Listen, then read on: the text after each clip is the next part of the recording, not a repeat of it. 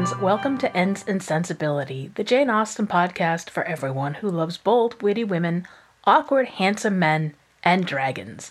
I'm your host, Casey Meserve.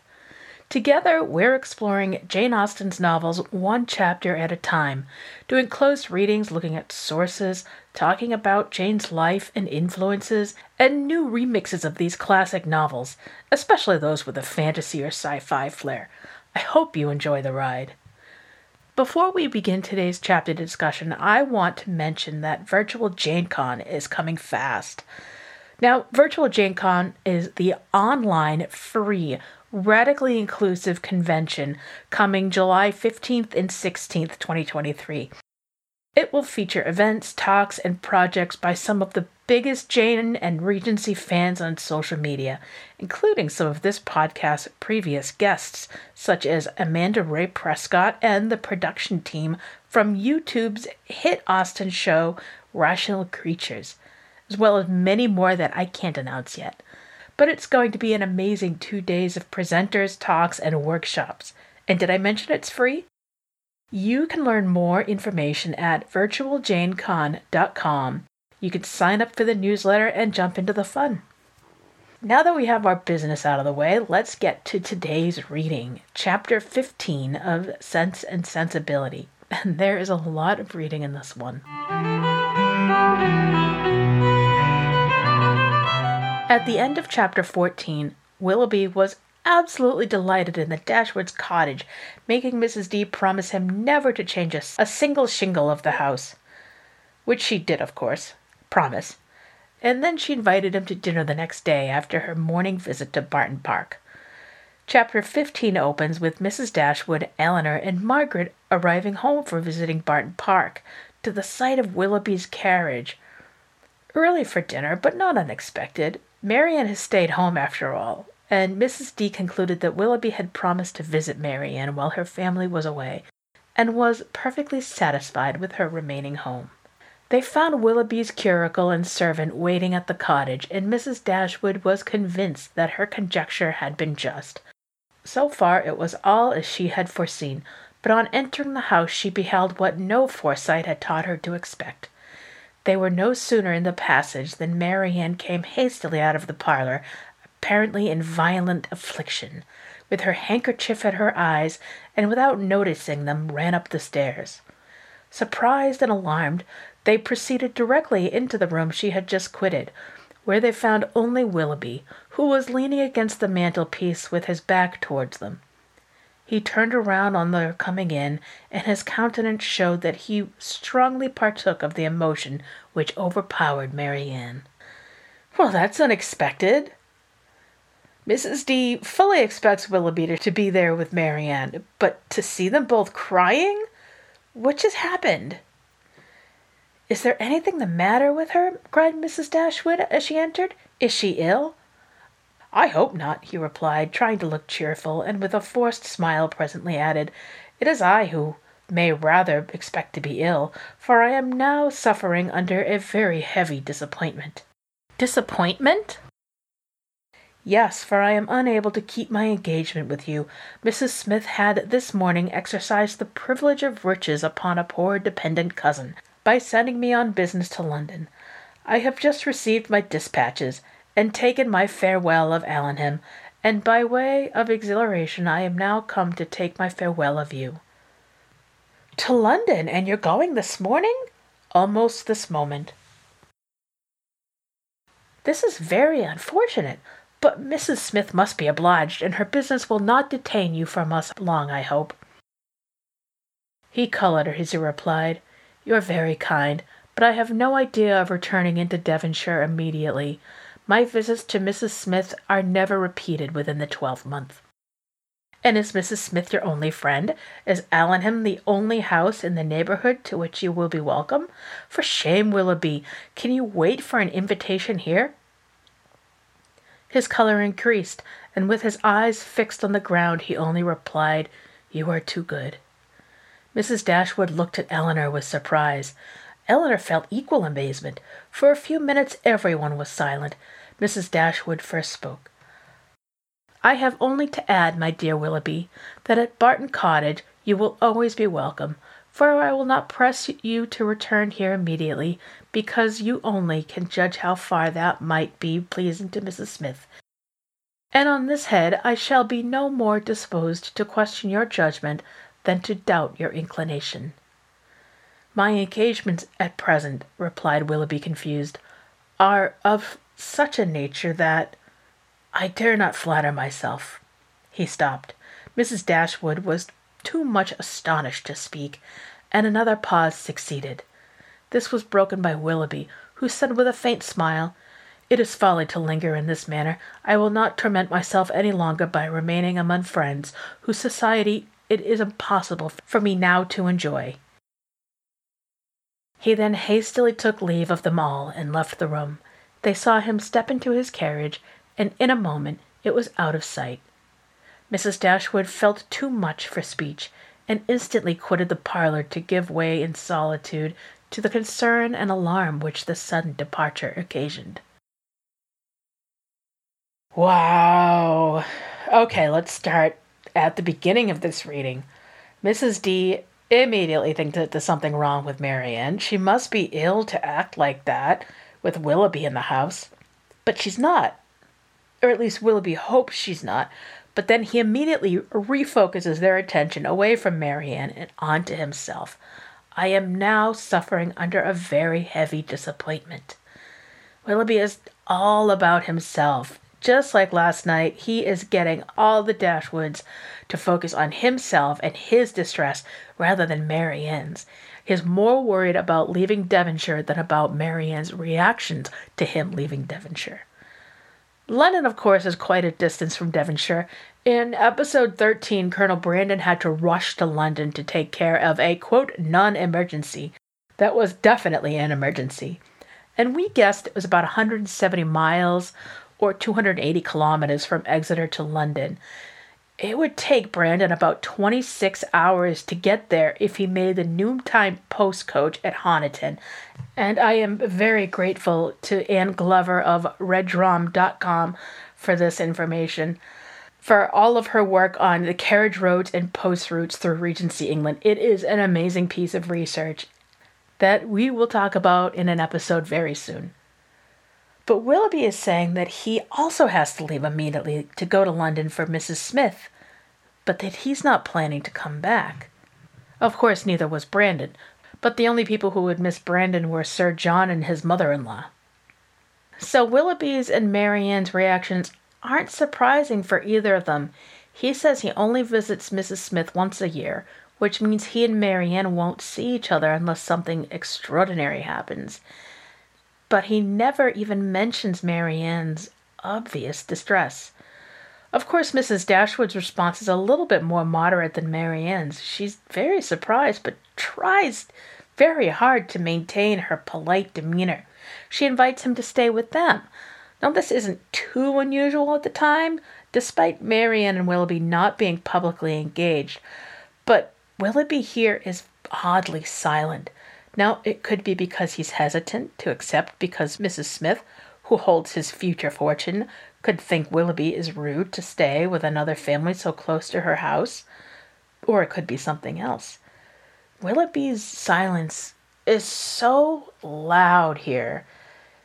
After expressing his love for Barton Cottage and the Dashwoods the day before, compare what he says and how he acts here with what he said and how he acted the night before.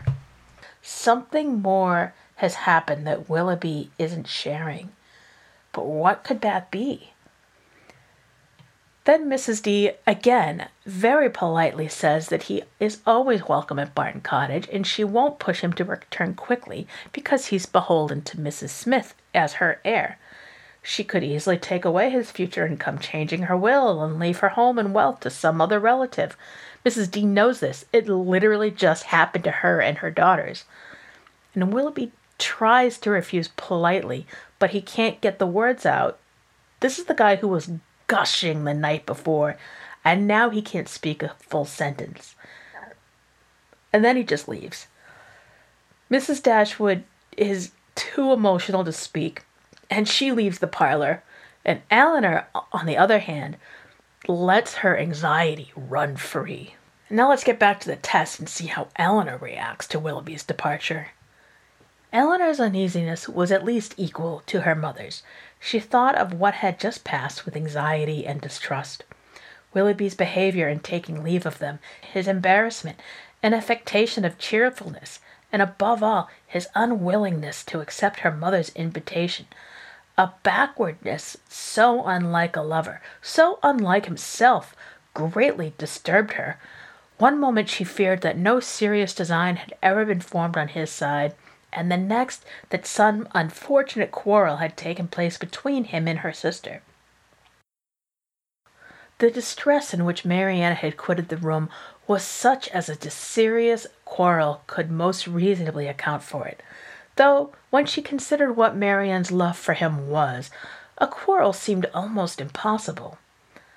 But whatever might be the particulars in their separation, her sister's affliction was indubitable, and she thought with the tenderness compassion of that violent sorrow which Marianne was in all probability not merely giving way to as a relief, but feeding and encouraging as a duty. Mrs. D leaves the room. Margaret is who knows where, and Eleanor is left in the parlor to think with anxiety and distrust. And this girl's thoughts start spinning. Willoughby's behavior, his embarrassment, his silence, his attempts to deflect their attention away from Marianne and onto himself, and his unwillingness to accept Mrs. D's invitation is so unlike Willoughby that it really bothers Eleanor. We talked for a few episodes about how Eleanor is unsure how attached Willoughby is to her sister. And now he's not acting like a lover, and that's what bothers her the most. She doubted the seriousness of their relationship because they hadn't announced an engagement. But then she thinks about Marianne running out of the room crying and thinks that maybe they argued. But knowing the two of them and how agreeable they are with whatever the other says, that seems impossible. And she feels pity and compassion for Marianne, who is obviously distraught.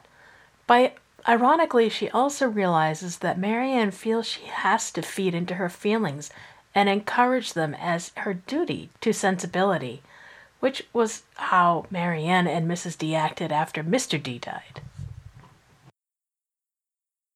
Now let's see what Mrs. D thinks. In about half an hour her mother returned, and though her eyes were red, her countenance was not uncheerful.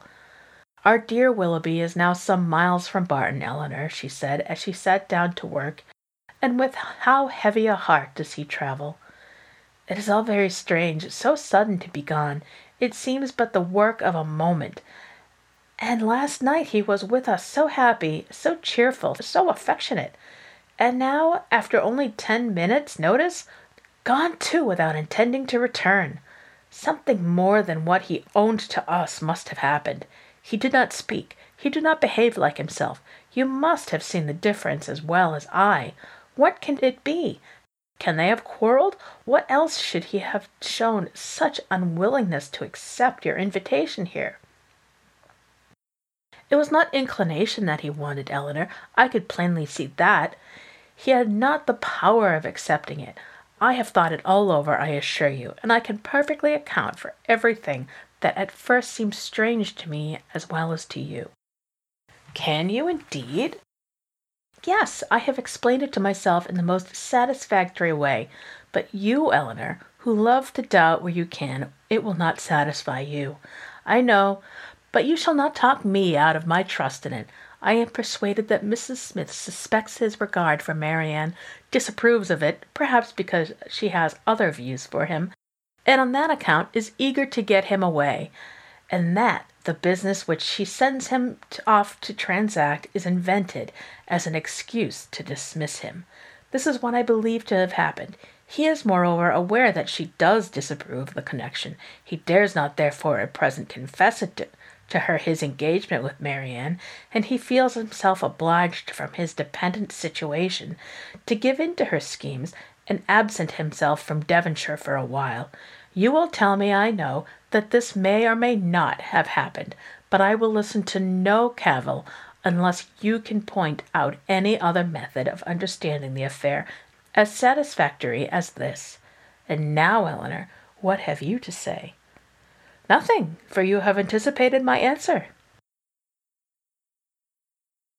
Mrs. D voices some of the same concerns Eleanor has, which shows, by the way, that Mrs. D is more sensible than Eleanor may sometimes think, or maybe Eleanor isn't as sensible as she thinks she is. But anyways, Mrs. D gets through all her initial thoughts and insists that Willoughby didn't actually want to leave them. Then she presents her own theory. She believes that Mrs. Smith forced Willoughby to leave after learning of his relationship with Marianne. Mrs. Smith has never met Marianne, but she's heard about the Dashwoods and their comparative poverty, and she refuses to let Willoughby continue a relationship with a girl who has no dowry. That's what Mrs. D believes anyway. She thinks that the old lady has ideas for Willoughby's marriage, and rich people had plans for their heirs, ambitions and goals exactly like Edward Ferras's mother had for her son, to drive a barouche and stand for Parliament. Mrs. D believes Mrs. Smith invented these errands as a way to force Willoughby away from Marianne, and Mrs. D will not listen to any objections on Eleanor's side. And then she asks what Eleanor thinks. So, that's hilarious. Eleanor doesn't seem to believe this.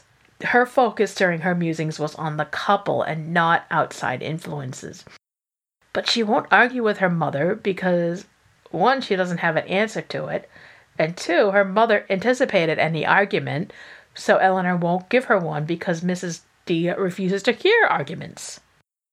But Mrs. D thinks she knows what Eleanor would say, and we go right back to the next paragraph. "Then you would have told me that it might or might not have happened. Oh, Eleanor, how incomprehensible are your feelings. You had rather take evil upon credit than good. You had rather look out for misery for Marianne and guilt for poor Willoughby than an apology for the latter. You are resolved to think him blamable because he took leave of us with less affection than his usual behaviour has shown. And is no allowance to be made for inadvertence, for spirits depressed by recent disappointments? Are no probabilities to be accepted merely because they are not certainties? Is nothing due to the man whom we all have such reason to love, and no reason in the world to think ill of, to the possibility of motives unanswerable in themselves, though unavoidably secret for a while? And after all, what is it you suspect him of?" I can hardly tell myself, but suspicion of something unpleasant is the inevitable consequence of such an alteration as we have just witnessed in him. There is great truth, however, in what you have now urged of the allowance which ought to be made for him, and it is my wish to be candid in my judgment of everybody. Willoughby may undoubtedly have very sufficient reasons for his conduct, and I will hope that he has. But it would have been more like Willoughby to acknowledge them at once.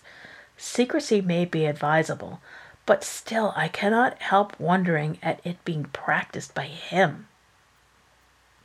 Do not blame him, however, for departing from his character where the deviation is necessary, but you really do admit the justice of what I have said in his defence. I am happy, and he is acquitted. Not entirely. It may be proper to conceal their engagement, if they are engaged, from Mrs. Smith. But if that is the case, it must be highly expedient for Willoughby to be but little in Devonshire at present. But this is no excuse for their concealing it from us. Concealing it from us, my dear child! Do you accuse Willoughby and Marianne of concealment? This is strange indeed, when your eyes have been reproaching them every day for incautiousness. I want no proof of their affection, said Eleanor, but of their engagement I do. I am perfectly satisfied of both. Yet not a syllable has been said to you on the subject by either of them. I have not wanted syllables where actions have spoken so plainly. Has not his behaviour to Marianne, and to all of us, for at least the last fortnight, declared that he loved and considered her as his future wife, and that he felt for us the attachment of the nearest relation? Have we not perfectly understood each other? Has not my consent been daily asked by his looks, his manner, his attentive and affectionate respect? My Eleanor, is it possible to doubt their engagement? How could such a thought occur to you? How is it to be supposed that Willoughby, persuaded as he must be of your sister's love, should leave her, and leave her perhaps for months, without telling her of his affections, that they should part without a mutual exchange of confidence? I confess, replied Eleanor, that every circumstance except one is in favor of their engagement, but that one is the total silence of both on the subject, and with me it almost outweighs every other. How strange this is! You must think wretchedly indeed of Willoughby, if, after all has openly passed between them, you can doubt the nature of the terms on which they are together. Has he been acting a part in his behaviour to your sister all this time? Do you suppose him really indifferent to her?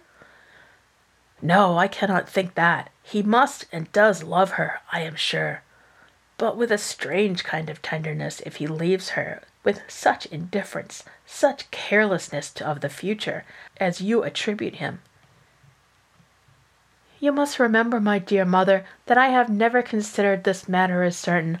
I have had my doubts, I confess, but they are fainter than they were, and they may soon be entirely done away with. If we discover they correspond, every fear of mine will be removed. A mighty concession indeed! If you were to see them at the altar, you would suppose they were going to be married. Ungracious girl! But I require no such proof. Nothing, in my opinion, has ever passed to justify doubt. No secrecy has been attempted. All has been uniformly open and unreserved. You cannot doubt your sister's wishes. It must be Willoughby, therefore, whom you suspect. But why? Is he not a man of honour and feeling? Has there been any inconsistency on his side to create alarm? Can he be deceitful? I hope not. I believe not, cried Eleanor.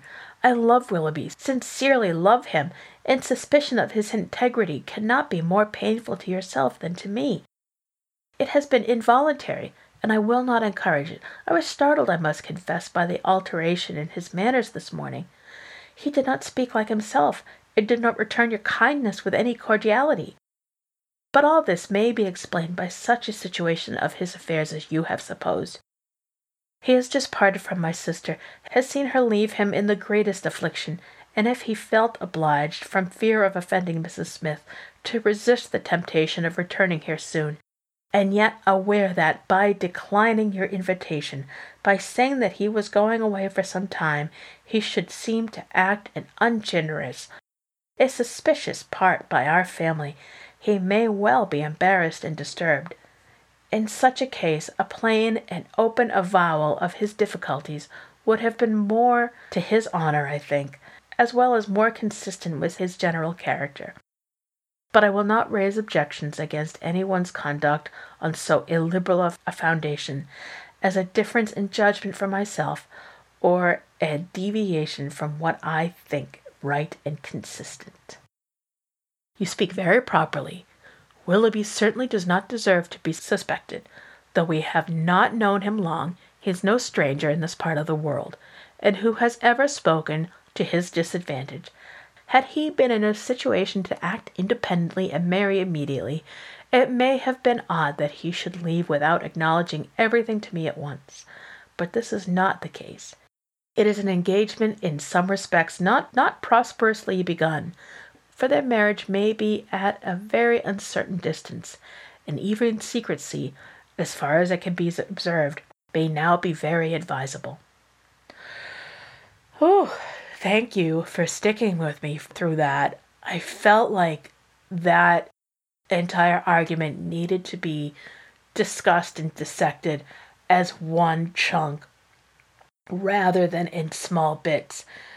It is such an interesting argument, these two sides of the debate. One is very logical. That's Eleanor's. She's a very logical person. She is looking for the facts of the case and she's not seeing them. And her mother Mrs. D is very passionate. She argues with passion, and maybe she's got some logical fallacies in there. I don't know. I'd have to look into that. That'd be an interesting paper. Let's explain this No, it's too long. Let's sum up this argument. Mrs. D says Eleanor suspects Willoughby of some wrongdoing because of his attitude this morning, and the fact that he and Marianne have never announced an engagement.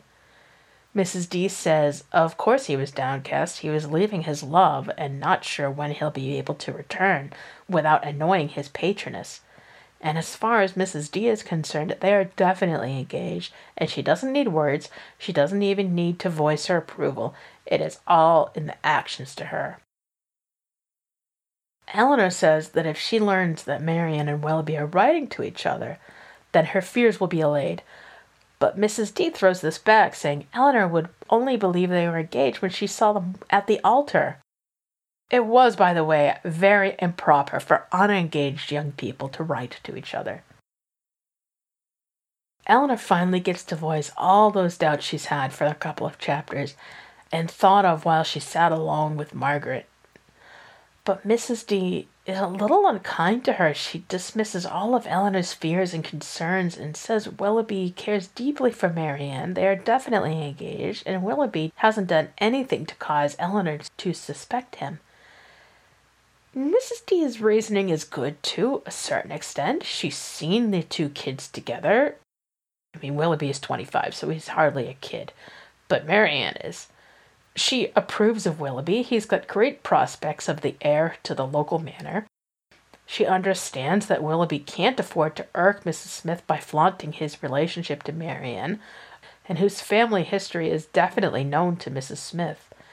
If Willoughby was independent, leaving suddenly would be suspicious, but he's not. So suddenly Margaret comes into the room, and this little tete-a-tete is broken up.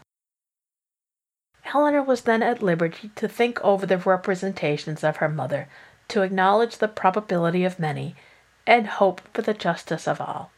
They saw nothing of Marianne till dinner time, when she entered the room and took her place at the table without saying a word. Her eyes were red and swollen, and it seemed as if her tears were even then restrained with difficulty. She avoided the looks of them all, and could neither eat nor speak, and after some time, on her mother silently pressing her hand with tender compassion, her small degree of fortitude was quite overcome, and she burst into tears and left the room. The violent depression of spirits continued the whole evening. She was without any power, because she was without any desire of command over herself. The slightest mention of anything relative to Willoughby overpowered her in an instant, and though her family were most anxiously attentive to her comfort, it was impossible for them, if they spoke at all, to keep clear of every subject which her feelings connected with him. Oh, poor Marianne. How can you not empathize with her? She's a wreck. Her eyes are all red and puffy. Her face is probably red. She can't eat. She can't speak. And her mother is just watching her, holding her hand and silently sympathizing with her, which might make it worse. And the narrator says she can't control herself because she doesn't want to control herself. Recall that this was exactly how Marianne and Mrs. D acted for 6 months after Mr. Dashwood died. And for the rest of the night, Marianne's behavior makes the rest of the family miserable because they can't talk about anything that might remind Marianne of Willoughby. And of course, everything is going to remind her of Willoughby. So it sounds like this was a pretty miserable night for everyone until it was time to go to bed. Well, here we are at the end of another chapter and another episode. Thank you for listening to Ensign Sensibility. Today's episode was written and edited by me, Casey Meserve. You can listen to all the episodes on Apple Podcasts, Google Podcasts, and Spotify, or wherever you get your podcasts. If you like the show, please leave a rating and a review on Apple Podcasts or Spotify. Those really help other people find the podcast. And if you really enjoy the podcast, you can buy me a coffee at ko-fi.com/ensignsensibility, or by clicking on the link in the episode description. You can write to me at ensinsensibility@gmail.com and follow Ents and Sensibility on Facebook, Twitter, and on Instagram. If you'd like to purchase any of the books mentioned on the show, check out the bookshelf page on ensinsensibility.com. We also have show notes on every show and so much more. Have a lovely day, and I hope you'll listen again soon.